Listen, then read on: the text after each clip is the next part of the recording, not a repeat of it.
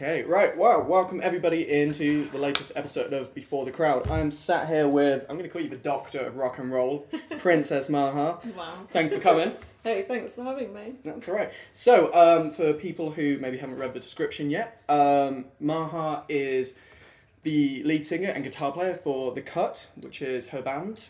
Just about to head out on the road on tour, which is kind of what this chat is about. The perils of touring, what we can expect from it, how the climate has changed from maybe 20 years ago, these glamorous days of touring, to the actual reality of it. Given, obviously, this kind of worldwide pandemic of corona that we're going through right now, how it's affecting the music industry. So yeah, welcome to the show. Thanks for coming on. Thank you. So let's dive right in. Let's talk about your upcoming tour. Where are you going? How did it come about? Tell us the story. Okay, cool. So it kind of came about kind of out of the blue, really, because I ended up getting a text on my birthday off a friend of mine that books Danko Jones, and just said, they've got this UK and Ireland tour. Do you want to go? And I was just like, wow. And then it was like, by the way, happy birthday. It just happened to be my birthday, but oh, that's nice. I was like, of course, Danko Jones is like a massive Canadian artist, and also with quite a similar setup to what we're doing with The Cut, because he is the artist, and then he's got a trio. So again, like, it's the same. The Cut is my solo project, and we play as a trio. So it was like it couldn't really be a better matchup, to be honest. Great. But yeah, like heading out. Basically 9 UK dates starting from the 17th. Okay, wow, so really soon. Yeah. It's heading up. Is this the first tour you've done as The Cut with this current trio? No. I mean, it's been quite a few. I mean, we have done quite a lot of touring between, 2016, like quite long ones every year, and quite a few countries as well. Okay. Yeah, so, I mean, but it's the first time that we get to support a bigger act, which is massive. Right, okay. So that obviously means like playing bigger venues, more exposure to different crowds who maybe like Canadian fans who haven't heard your music before, and then it's showcasing yourself to this brand new range of fans, right? Yeah, definitely. I mean, can't wait for that really, because it is a different crowd, but I guess like if you listen to Danko Jones and then you listen to us, you can probably see that maybe their guys are going to like what we do. We hope. I mean, we can just get out there and just see. I guess like if you were going to categorise your music, what sort of genre would you say it falls into? Maybe for people who are listening who haven't listened to The Cut yet. Yeah, I guess like it's definitely rock. It's funny actually because I use this kind of technology analyzer to analyse the genre of your music, because I don't know, like some people say we're metal, some people say we're rock, but I guess because it's screaming. And it actually came up like 50-50 rock and metal, which is weird. Okay. But yeah. Like legitimately 50-50. Yeah. Well, with most songs, I mean, but that's like just the technology, so I can mess around as well. It said our lyrics were negative too, which I can't understand that. But anyway, that's just that technology. It's not what I think. But yeah, I mean, a lot of the time I would say that we're quite 90s influenced grunge. Okay, cool. So kind of just going off the back of that then, because you mentioned screaming. So obviously as the vocalist, being out on tour, how do you look after your voice to make sure you can perform at the same level from the first day of the tour right until the last date of the tour? Yeah, definitely. I mean, like, vocal warm-ups help. I never really got into that, unfortunately, because I didn't, take any formal training, but I have a great vocal coach who I've had a couple of sessions with called Melissa Cross. She's brilliant. And she does all the Zen of screaming. I mean, I kind of went to her because, just to get the extra boost for the vocals. And then also I was using lots of Vocal Zone, who I ended up reaching out to and getting an endorsement with. So they have a little the vocal tablets to lozenges. Yeah, it's true. And they sent me loads of stuff, so they're actually really cool guys. That's really cool. Have you ever been a fan of, was it the Manuka honey that a lot of vocalists use? Like the £20 pot of honey? Oh wow, well I mean just any honey, it doesn't have to be like an expensive honey, but honey is good for your vocal too. Okay. Yeah, I know like quite a few vocalists who they take a lot of precautions and don't have dairy at all, or certainly not before a show, because apparently like it really affects their voice. You're going to make me paranoid now. Okay, is that not something you really bother with or adhere to? No, I mean, yeah, I guess that maybe I do it on a subconscious level without knowing, but I don't normally do that. And plus, when you're on tour, sometimes you don't even get a chance to think about what you're going to eat anyway, so you're just kind of travelling and doing that more than the other bit. But yeah, sure, maybe in the future I could knock that on the head and see, but like, I'm trying to reduce dairy anyway, just because of the impact of it on the environment. Okay, great, yeah. Yeah. So, as you just said there, like, sometimes when you're on tour, you don't know what you're going to eat next.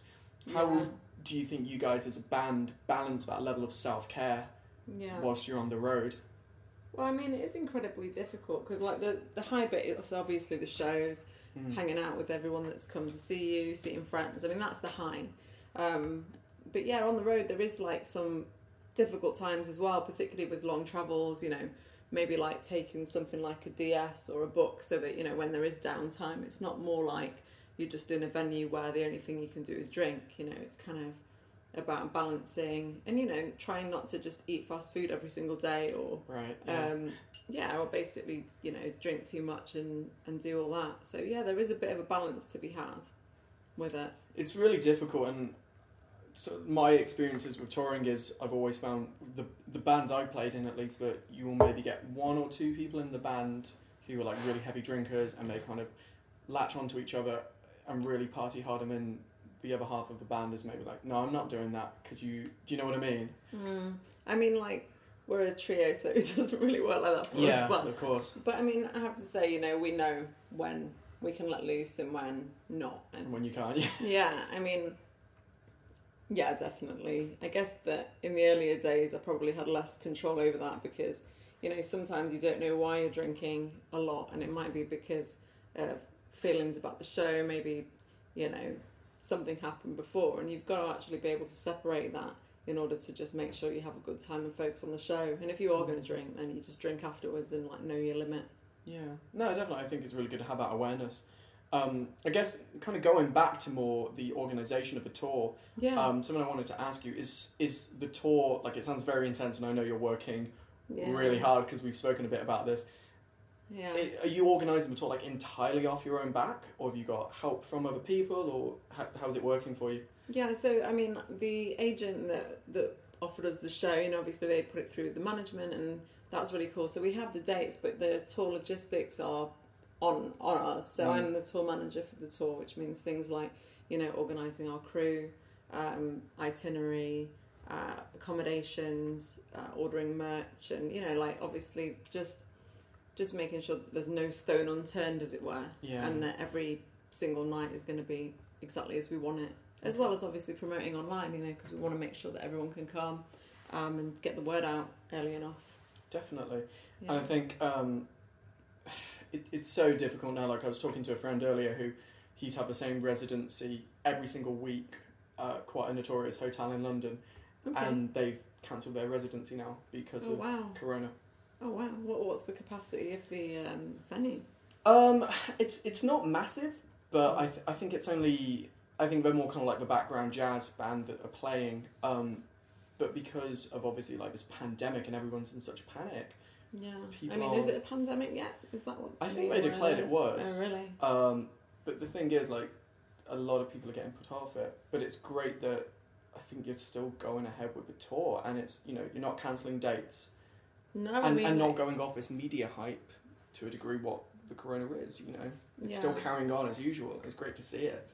Thank you. I mean, the thing is that the tour is going ahead. So, like, I guess the big scare that happened really was South by Southwest being cancelled, because we know that there was a lot of acts that were booked out. People I know, like, that their acts were booked to play there.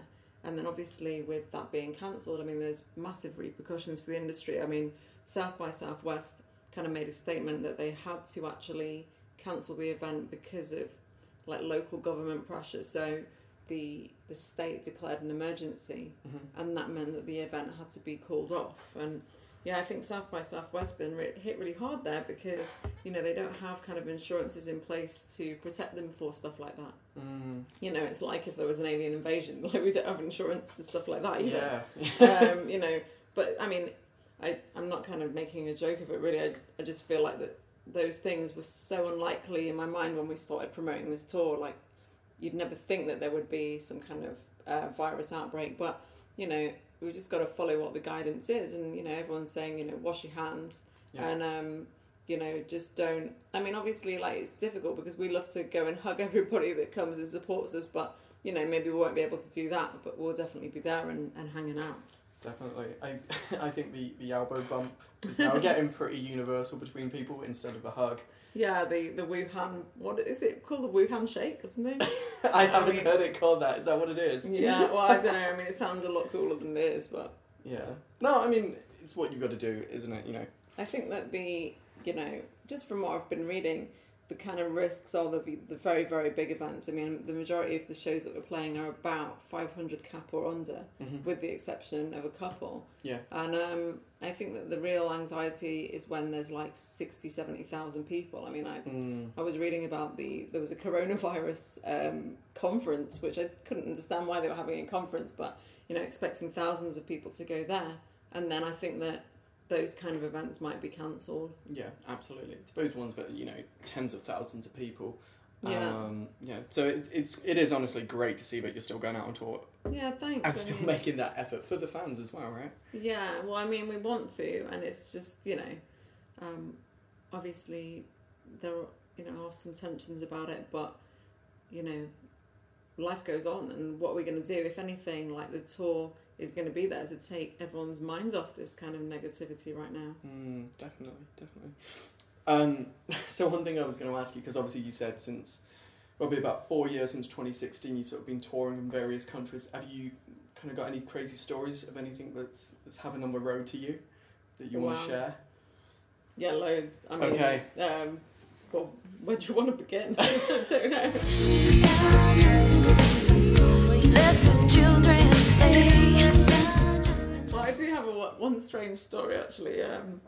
We were playing out in Germany, and we'd had this tour booked by an agent, and you know, it turns out there was weird circumstances about the show, which I'm not going to go into, but you know, the agent turned up after our set and came over, and you know, he came and introduced himself to me. His name was Mario. So you know, I was like, okay, you know, chatting to him, and he was like, you know, wanting to buy some merch. I was like, okay. He's like, how many vinyl have you got? So he actually bought all our vinyl on the first night of the tour. So I was like, wow, thank you so much, you know. Yeah. And then, like, you know, he was about to head off. I was like, no, you've got to meet the girls, you know. Thanks so much for everything. And got the girls, and then they came over and said, oh, thanks for the tour, and we're really happy. And, you know, he'd done quite a bit of work and stuff. Anyway, so he kind of was a bit, like, trying to leave, but, you know, we kind of kept him there for a bit. Anyway, so we all hung out, and then hugs, and he goes off. And then I messaged, you know, the guy the next day. I mean, to be honest, that day was a bit tricky anyway, because that particular event, there was the terrorist incident in Germany, and we didn't actually we didn't know where that was, and we just got texts after the fact, you know, that people had been run over in the street in the markets. But yeah, we got off the phone, and people were blowing our texts up and saying, are you okay, where in Germany are you? And it was like, wow. But yeah, so after all that died down, we said we're safe, we're nowhere near all that. And then the next day I messaged Mary and I said, look, thanks so much for coming last night, and blah, blah, blah. And he's like, who was this imposter? It wasn't me. So basically there was some guy that that was a fan, that we'd basically forced to stay to meet everyone, and like made this big deal about him and thanked him for the shows, and he actually wasn't the agent. But wow, just like a hardcore fan. Yeah, he was just a fan, like he just like heard us for the first time that night, and we just, you know, like a bit of a mistaken identity. He probably was like, wow, I mean, they're so friendly, these girls. Yeah. Like, but you know, that's really great though. I mean, it's that's a funny mix up.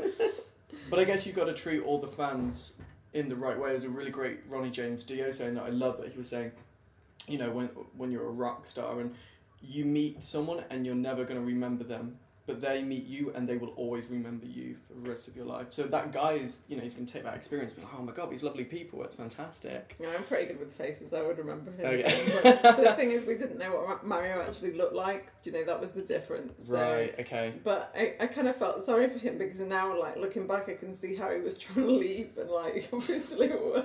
like, forcing him to stay. Yeah, stay and meet the band. Did you call him Mario then? He was called Mario as well. well. So just... Oh, that's a really weird coincidence, isn't it? Yeah. I thought you meant like he was called, I don't know, Jim or something. No, he really was. But you were like, hey Mario, Mario. and he was like, hey. Like, just get on with it. It's weird, because we've actually got a song called Mario as well. Oh, okay. Yeah. So that's like his fan song that he loves. I hope so. Maybe he's going to listen. Hey Mario.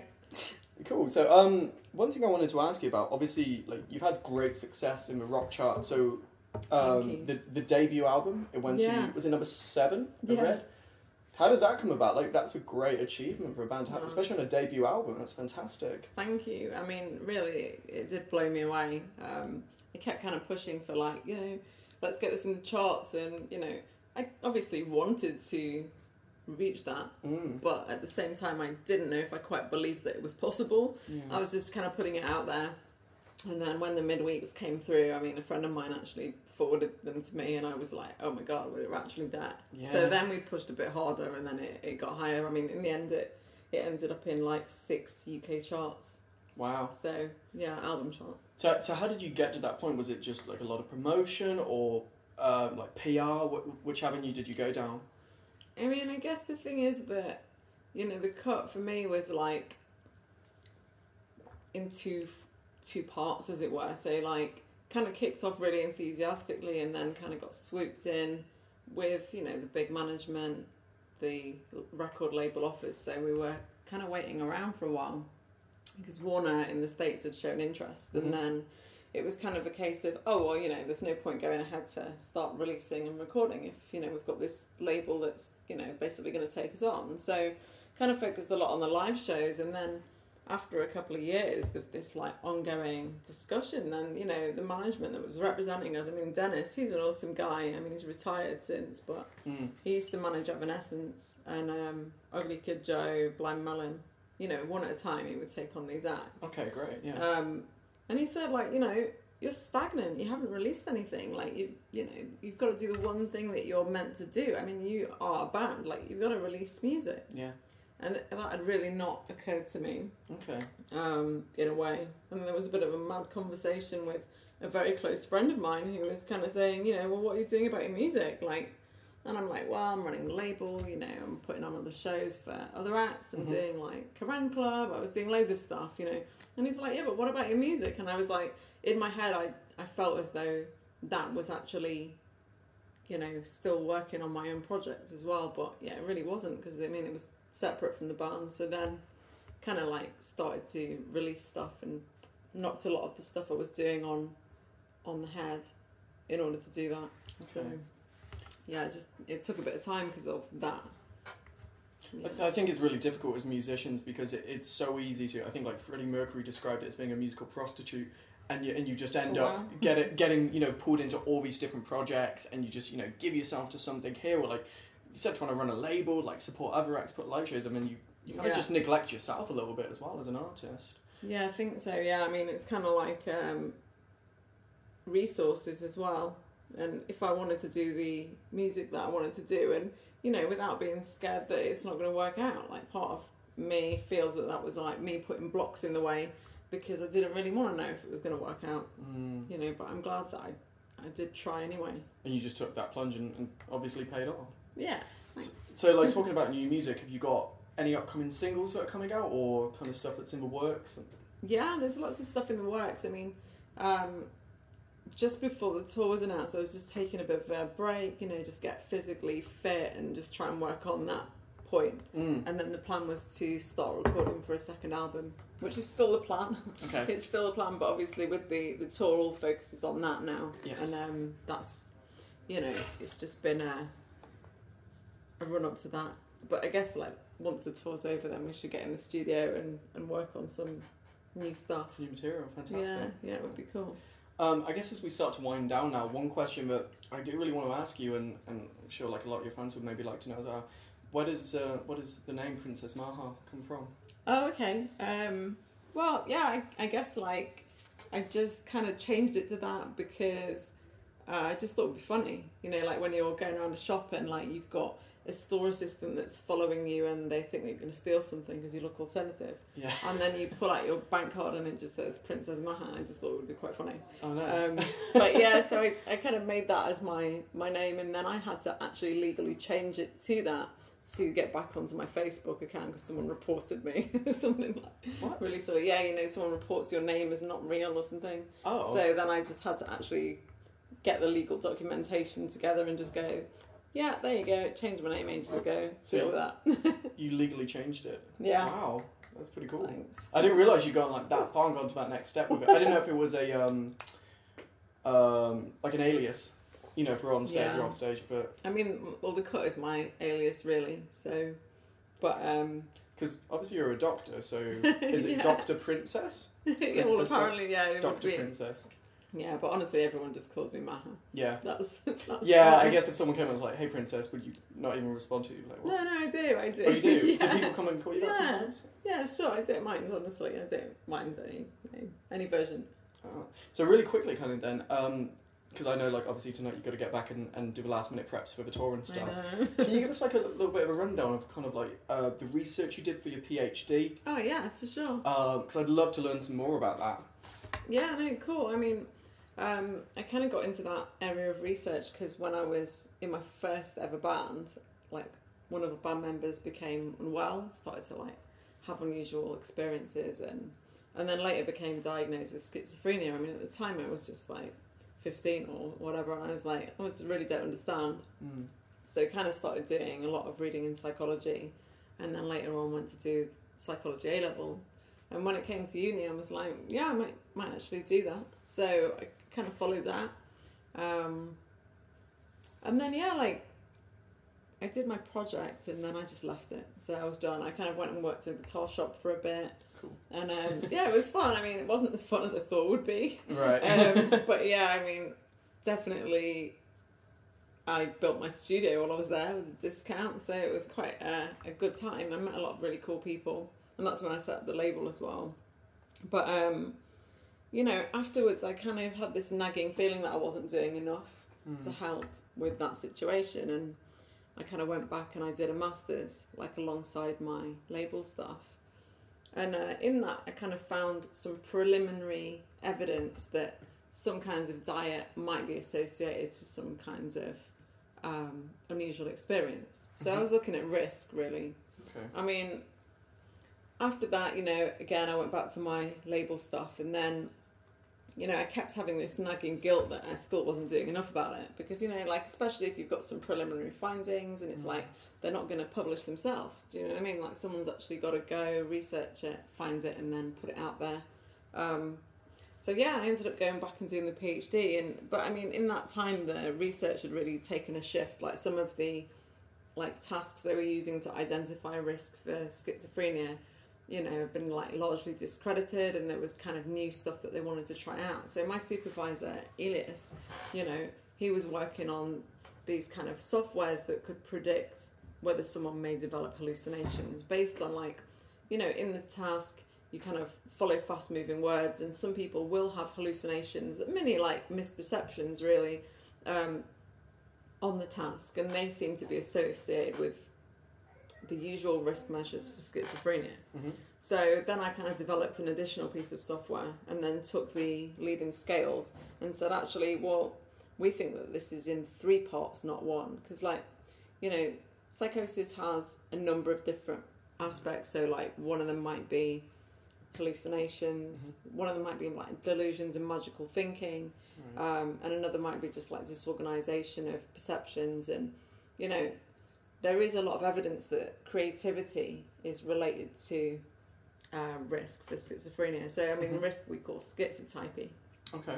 So there is a lot of evidence that those two are linked. And yeah, we kind of took that measure and said, well, you know, it's measured as one thing now, but actually it might be that some people are more likely to develop delusions. And can we, you know, measure that so we can then track those people and try and help them before psychosis develops, kind of thing. Wow. Yeah, it's kind of... That sounds incredibly interesting. I think we're going to have to do a separate podcast away from the car and focus solely on the PhD. That's really cool. It's definitely something we're going to have to dig into more at a different time. I guess just to kind of finish off now. Yeah. I mean, I can read them, or if you want to read them. Oh, go ahead. Let's talk about the tour dates. Oh, cool. Yeah, okay. Well, I kind of know them. I've been memorising them. Do you want to do it? And I've got it on my phone so I can test you. Okay. Here we go. So, do you want dates or just the actual... Let's do venues, let's do dates. Okay, so venues. So, okay, 17th of March, we're going to play at Bodega in Nottingham. 18th of March, we're going to play Rebellion Manchester. 19th, we're going to play at the Thekla, Bristol. 20th will be at Underworld in London. 21st will be at O2 Academy 2 Newcastle. 22nd we'll be at King Tut's Wawa Hut in Glasgow. Then we've got a day off on the 23rd. And then we'll head over to Belfast in Northern Ireland and we'll play at Voodoo on the 24th. And then the 25th we'll play at the Grand Social in Dublin in Ireland. I'm laughing now because it's so ridiculous that I've memorised it. But I tell you what, it helps a lot if you know this stuff when you're travelling around. I bet, yeah. And then on the 26th we're going to end the tour at the Asylum in Birmingham. Great. And hopefully it's not the Asylum that we would usually think it's actually a venue. Fantastic. Yeah. Where can we buy tickets? So if you head over to the Cut page, that's thecut.co.uk. So thecut.co.uk, and then we've got all the tour dates and tickets and everything listed there. Or dancojones.com. .com. Okay, Yeah. fantastic. Maha, thanks so much for coming on the show. Hey, thanks.